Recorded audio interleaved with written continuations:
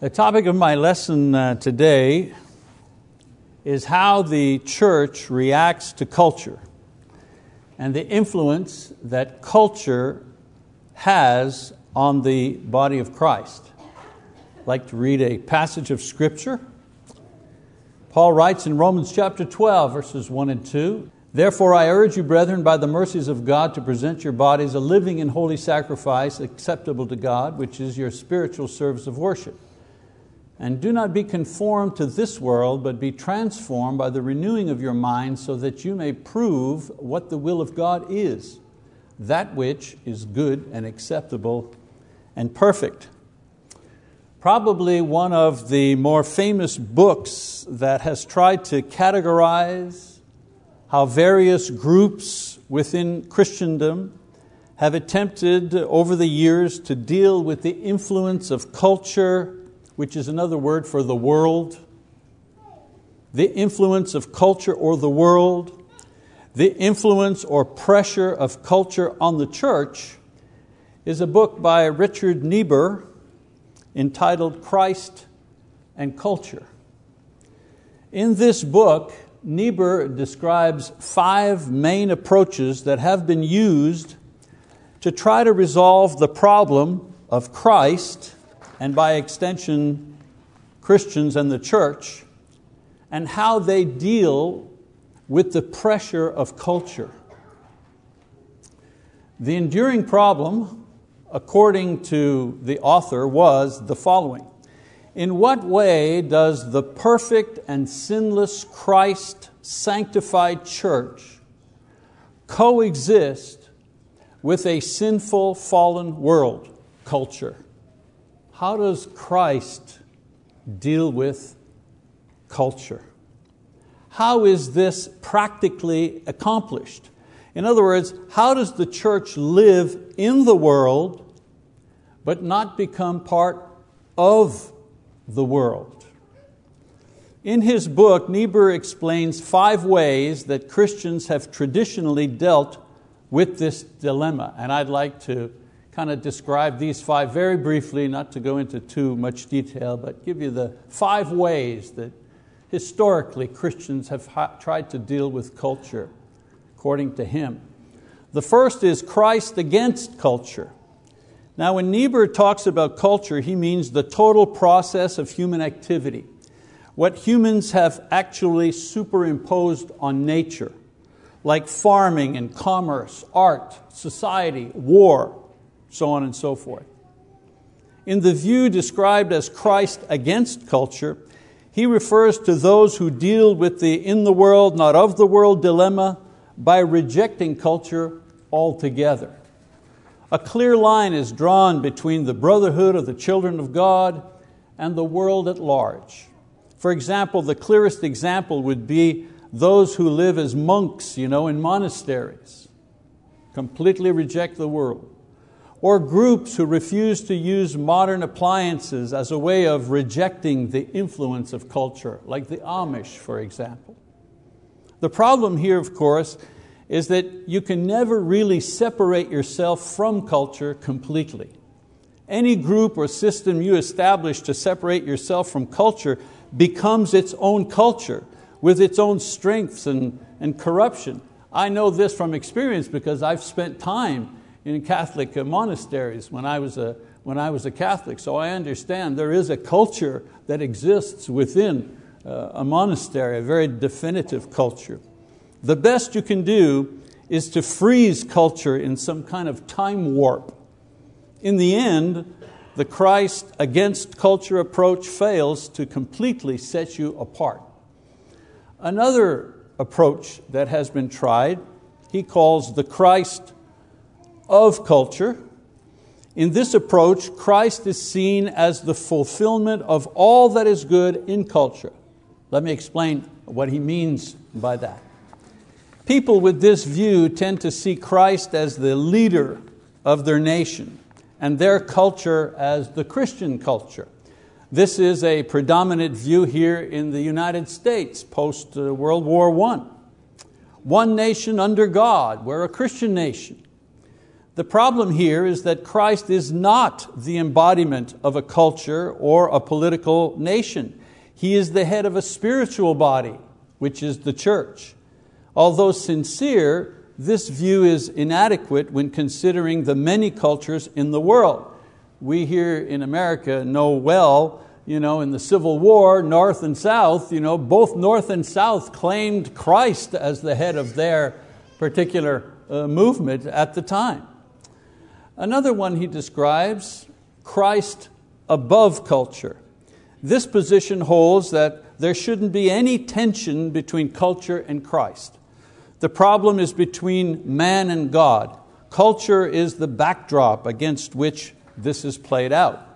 And culture is where the church reveals Christ to the world with acts of grace. The social gospel, for example, or liberation theology, or Methodism, all of these see Christ above culture and not in conflict with culture. Niebuhr finds a problem with this approach in that it easily leads to institutionalization. For example, denominationalism, hierarchy in church organization, multiplication of parachurch organizations.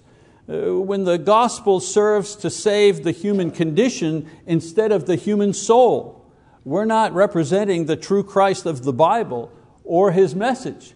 Christ did not come to save culture. He came to save souls. A fourth approach that he describes, Christ and culture in paradox. This approach recognizes that there is a tension that exists between Christ and culture, that the church is redeemed and spiritual in nature, but because of the flesh, very much part of the culture that we inhabit. This view very much resembles the mindset that Paul describes in Romans chapter 7 and 8, where he argues that even though he continues to struggle with the sin or the culture of his humanity, there is nevertheless no condemnation for those who are in Christ Jesus. I personally tend to identify most with this point of view, that the issue of Christ and culture is one of ongoing tension between the church and the world, and the solution for both is Christ. For me, He continues to reassure me of my salvation despite my culture, despite my worldliness. For the world, He invites all to be free from the condemnation sure to come because of culture. I also agree with Niebuhr that this position tends to lead to indifference and isolation if we're not careful. For example, indifference because we tend to see no redeeming of culture, and therefore we make little effort to relieve its suffering and injustice. Isolation because this is a minority position that neither denounces society or tries to save it, so it relegates its proponents to the fringes without much influence. And you know what? That's us. That's who we are, the Church of Christ.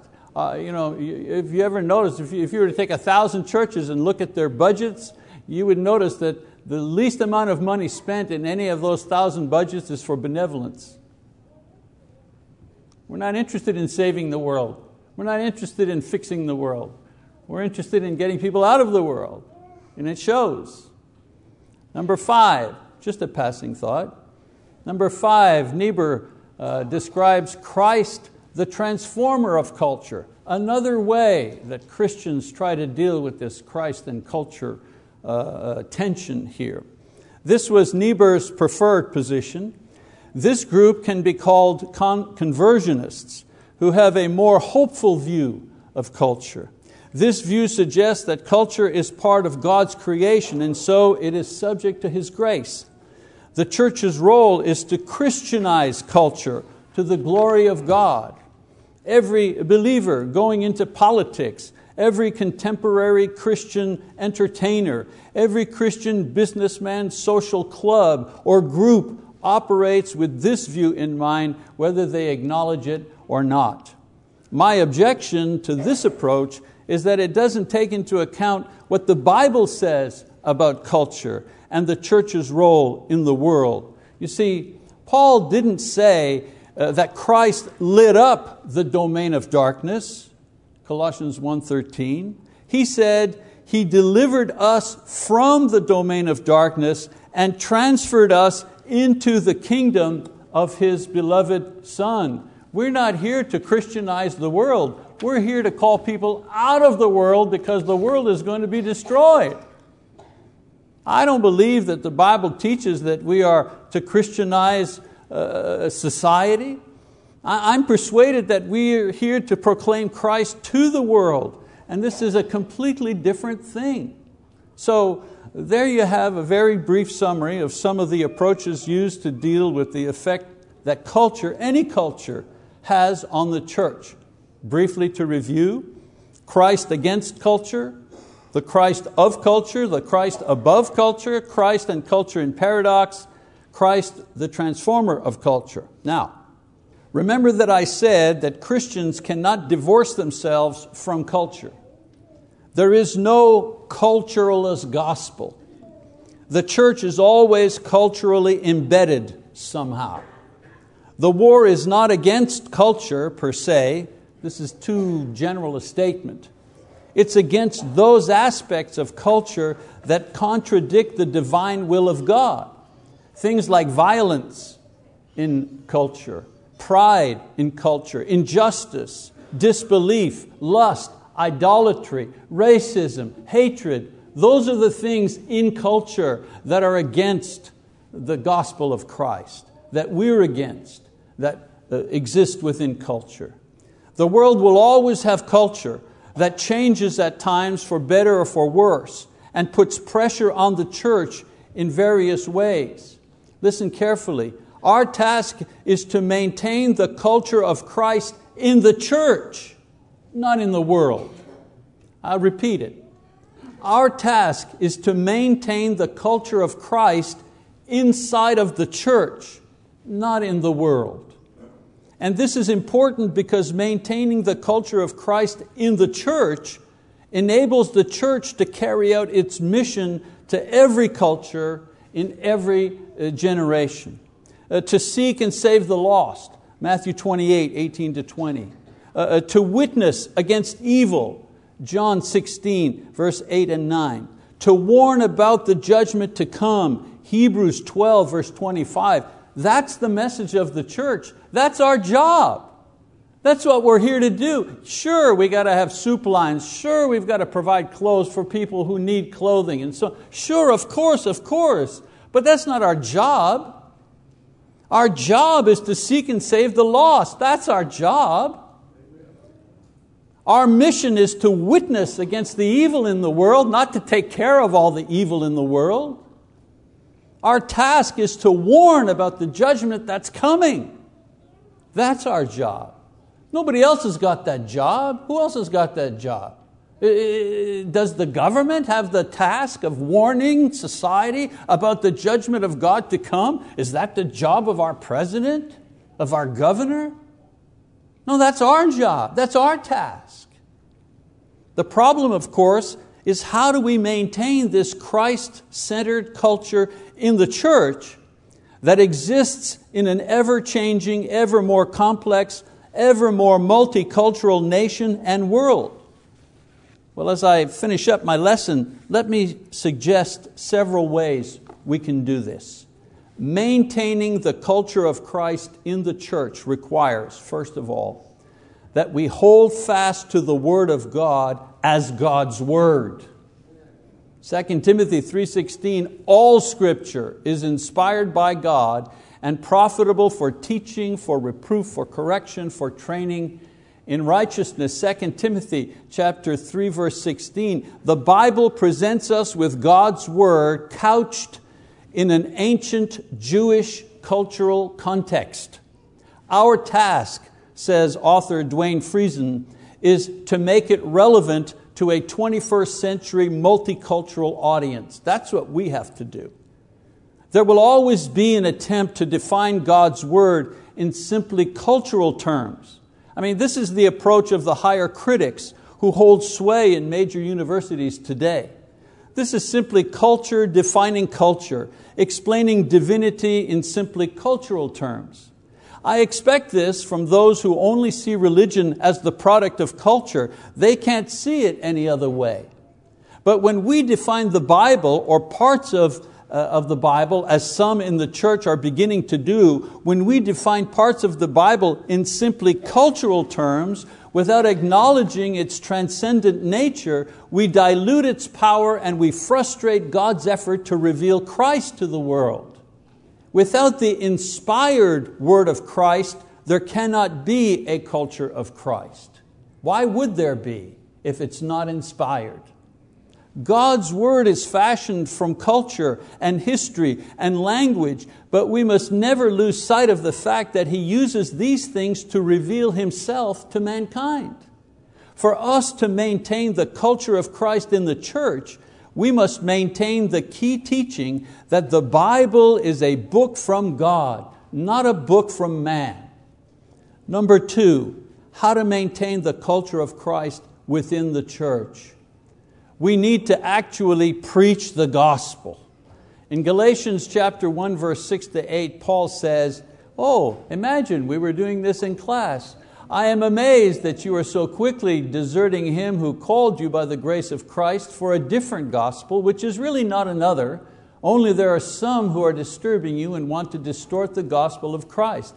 But even if we or an angel from heaven should preach to you a gospel contrary to what we have preached to you, he is to be accursed. In the early church, this was a distinguishing mark of the culture of Christ that existed in what we refer to as New Testament Christianity. The early church that we today in the churches of Christ try to replicate in the modern age. If you ever wondered, what's the Church of Christ? What are we trying to do? How are we different? We're trying to replicate the New Testament church in the 21st century. That's our historical mission, not our biblical mission. And so the early church proclaimed the message as a way of establishing and maintaining their new identity or their culture as Christians. How did we know they were Christians? They were the ones preaching the gospel. Go figure. To truly establish New Testament Christianity and reproduce that type of church culture requires us today to do exactly the same thing. We think that reproducing the culture of Christ is by focusing only on the forms for public worship and church organization. And we've spent the last century arguing over these while entire generations and cultures perish without the gospel around us. Think now. Think for a second. Come on. That we only sing in public worship, or that only the men preach. Okay, this is important and it's biblically accurate, but it is secondary and in service to the task of actually proclaiming the gospel to the lost. I mean, I've heard countless sermons, read numerous books and articles that define New Testament Christianity, which is another term for the culture of Christ, as something that conforms to certain ways of doing things, especially in public worship, or how to handle money, or how to use the building. But so few put the actual proclamation of the gospel as one of the defining attributes of the New Testament church. We're not the New Testament church because we take communion every Sunday, although that's one feature of the New Testament church. We're the New Testament church because we're actually proclaiming the gospel to the world. That's an imposing mark of the culture of Christ. But so few put the actual proclamation of the gospel as one of the defining attributes of the New Testament church.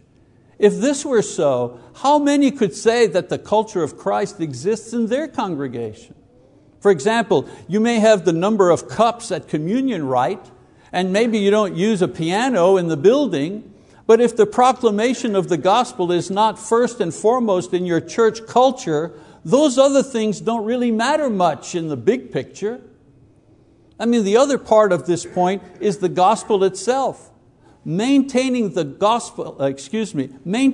culture of Christ in the church requires us to preach the gospel. You know, the gospel that's in the Bible, you know that gospel? I heard a young Baptist preacher at a funeral a little while back, preaching away, the funeral sermon. And he was thinking that he was actually preaching the, quote, the gospel to those who were in attendance, because he recited the sinner's prayer at the end in his eulogy for the deceased. He talked about the deceased. He was this guy and that guy, and he was the great guy, blah, blah, blah, blah, blah, blah, blah. And now, accept Jesus in your heart and you'll be saved. And he thought, wow, I preached the gospel to these people. Or perhaps our Pentecostal or charismatic friends who call on the Holy Spirit to fall on somebody. But before we get too smug, how many times have we heard from our own pulpits, preachers and teachers who proclaim things that they are passing off as the gospel? For example, that we are the true church, therefore repent and be baptized. Or that baptism is by immersion, therefore repent and be baptized. Or that salvation has 5 steps, so learn these, memorize these, and by the way, repent and be baptized. And we wonder why many times churches are shrinking and there's no joy in many of our congregations, and why people aren't growing spiritually. The gospel is what produces the culture of Christ in the church. That gospel, this good news. We're a saved people. We are a congregation of the redeemed. We are the saints in light, those who are blessed with every spiritual blessing in the heavenly places. This is our culture. This is our heritage. This is our life experience as Christians. And this culture has been made possible by what the gospel announces. Listen carefully now. Listen carefully now. That while we were helplessly lost and condemned to eternal suffering because of our sins, God, because of His grace, chose to save us using a system of faith and not a system of law. Isn't that good news? I go to heaven not because I get everything right.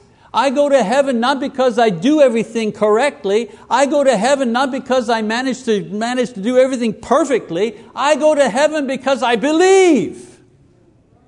That's good news. Because I couldn't get there in any other way. God only asks me what I'm able to do. I can't be perfect. I can't get it all right. I can't understand it all sometimes. But I can believe. I can believe that I can do. I can change my ways. Yeah, that I can do. I can let somebody bury me in the water. Yeah, I can do that. That's good news. That's good news. I am reborn because I believe. Not because I am perfect or because I belong to a certain class or culture or gender. Look carefully through the New Testament and you'll note that the battles that Paul and Peter fought to preserve the integrity of the gospel were efforts to pressure this good news against attempts to add works of the law. Isn't that what we were talking about in class this morning? Against attempts to impose traditions, or introduce rituals, or imprison with restrictions. All attempts to bring some earthly cultural impurity into the pristine message of the gospel. At this point, someone will say, well, wait a minute now. What about repentance? What about baptism? Am I promoting some sort of Baptist or evangelical doctrine? Of course not. Repentance, confession of Christ, immersion into Christ through baptism, faithful living. These are the response. This is the biblical response to the good news. But they are not in themselves the good news. Do you understand what I'm explaining? Proclaiming the gospel is not teaching that baptism is by immersion. Baptism is by immersion in water, but that's not the good news. Who cares? That don't do nothing for me. That don't do nothing for me. How am I blessed by being immersed in the water? That don't do nothing for me. That's not the gospel. The gospel is not deciding the level of repentance that I need to make before I can become a Christian. That's not good news. Or understanding that perhaps the Church of Christ is a New Testament church. Well, yeah, it is a New Testament church, but that fact is not the gospel. That's not the good news. Or that proper worship does not use instruments of music. Well, that's true. But that's not the good news. No one ever got saved because of that. All these things may be true and accurate biblically, but they don't have the power to save. They don't have the power to transform lives or to create the culture of Christ in the church or in a person's heart. But constantly, aggressively, lovingly proclaiming what God has done through Christ to save you and why, this is the gospel. Brothers and sisters, if we want to build the church and counter the influence of the worldly culture that surrounds it, we must create the culture of Christ by making sure that we're proclaiming the same gospel that the apostles proclaimed. We're not going to turn the world upside down unless we proclaim to it the good news of Jesus Christ. That's the only way that happens. I could go on and on about maintaining the culture of Christ in the church as a way of dealing with the effects of culture outside the church, but I add only one more to the two that I've already mentioned. Maintaining the culture of Christ in the church requires keeping the inspired word inspired and preaching the gospel that's actually in the Bible to the world. That's two. And then the third one is we must lead holy lives. Oh dear, did he have to get personal? Could we not have just kept it at the meta level, the meta message? Do we have to go now to the micro message?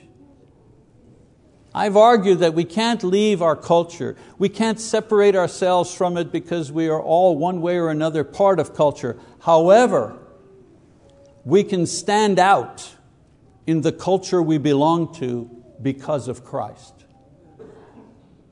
This is what holiness looks like against the backdrop of culture.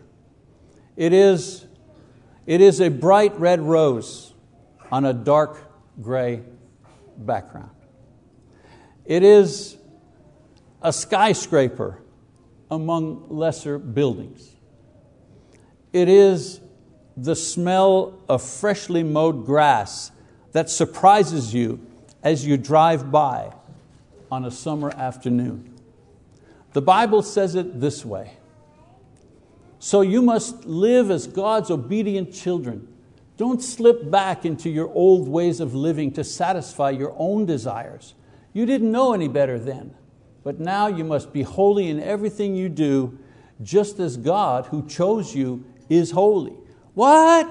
What's he saying? He wants me to be like Him. He doesn't want me to be a better version of me. See, that's what I'm trying to do all the time. I'm trying to be a better version of me. He doesn't want that. He wants me to be like Him. There's a difference.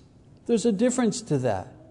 Of course, the Bible explains in detail what holy living entails. Sexual purity. Oh dear, really? Yeah. Speaking the truth in love. Continuing faithfully in the apostles' doctrine and fellowship, the breaking of bread and prayer. All of this is holy living. The Bible is filled with teaching and examples of holy living, but in regards to culture, holiness is the way that we stand out from culture as both a witness against the corruption within culture and as a preview of the culture of Christ which is to come. A powerful example of this culture of Christ, standing head and shoulders above the contemporary culture of our day, occurred in Pennsylvania in October the 2nd, 2006. On that day, Charles Carl Roberts, who was a milkman, walked into a one-room schoolroom in the Amish community and murdered 5 little girls between the age of 6 and 13 years. before taking his own life. We've seen this type of thing happen since in our culture and how society has handled these kinds of tragedies. What do? We have vigils, candle lighting, psychological counseling, the call for new and stiffer gun laws, and the tabloid frenzy to know all about the shooter. But in the Amish girls' shooting, there was a different kind of response that stood out from anything before or since in this type of situation. For example, the killer's family reported,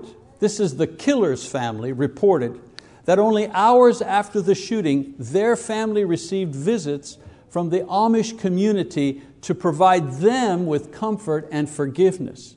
One Amish man literally held the shooter's father in his arms while the grieving dad sobbed. Think for a minute to be the mother or the father of someone who did such a thing. Could you imagine that your child, your baby that you nursed, your boy that you played ball with as a little boy who hugged you and said, "Daddy, I love you," that little boy grew up into this man that would do this horrible thing to other people's children. Think now how you would feel at that moment. The Amish community then did several things that made them stand out among others in similar situations. They invited the Roberts widow to attend the murdered girl's funerals. And she, the wife of the murderer, she read a letter of apology on behalf of her family.